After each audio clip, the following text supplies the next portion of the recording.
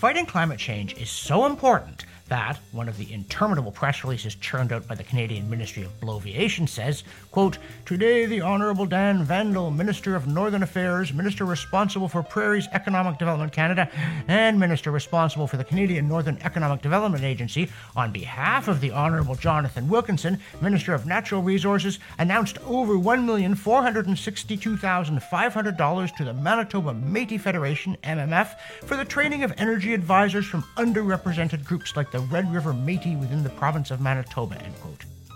You get the idea? It's so vital to fight global warming that we're spending the cash pushing ethnic diversity among that veritable Marine Corps of climate warriors, the Consultants of Red River.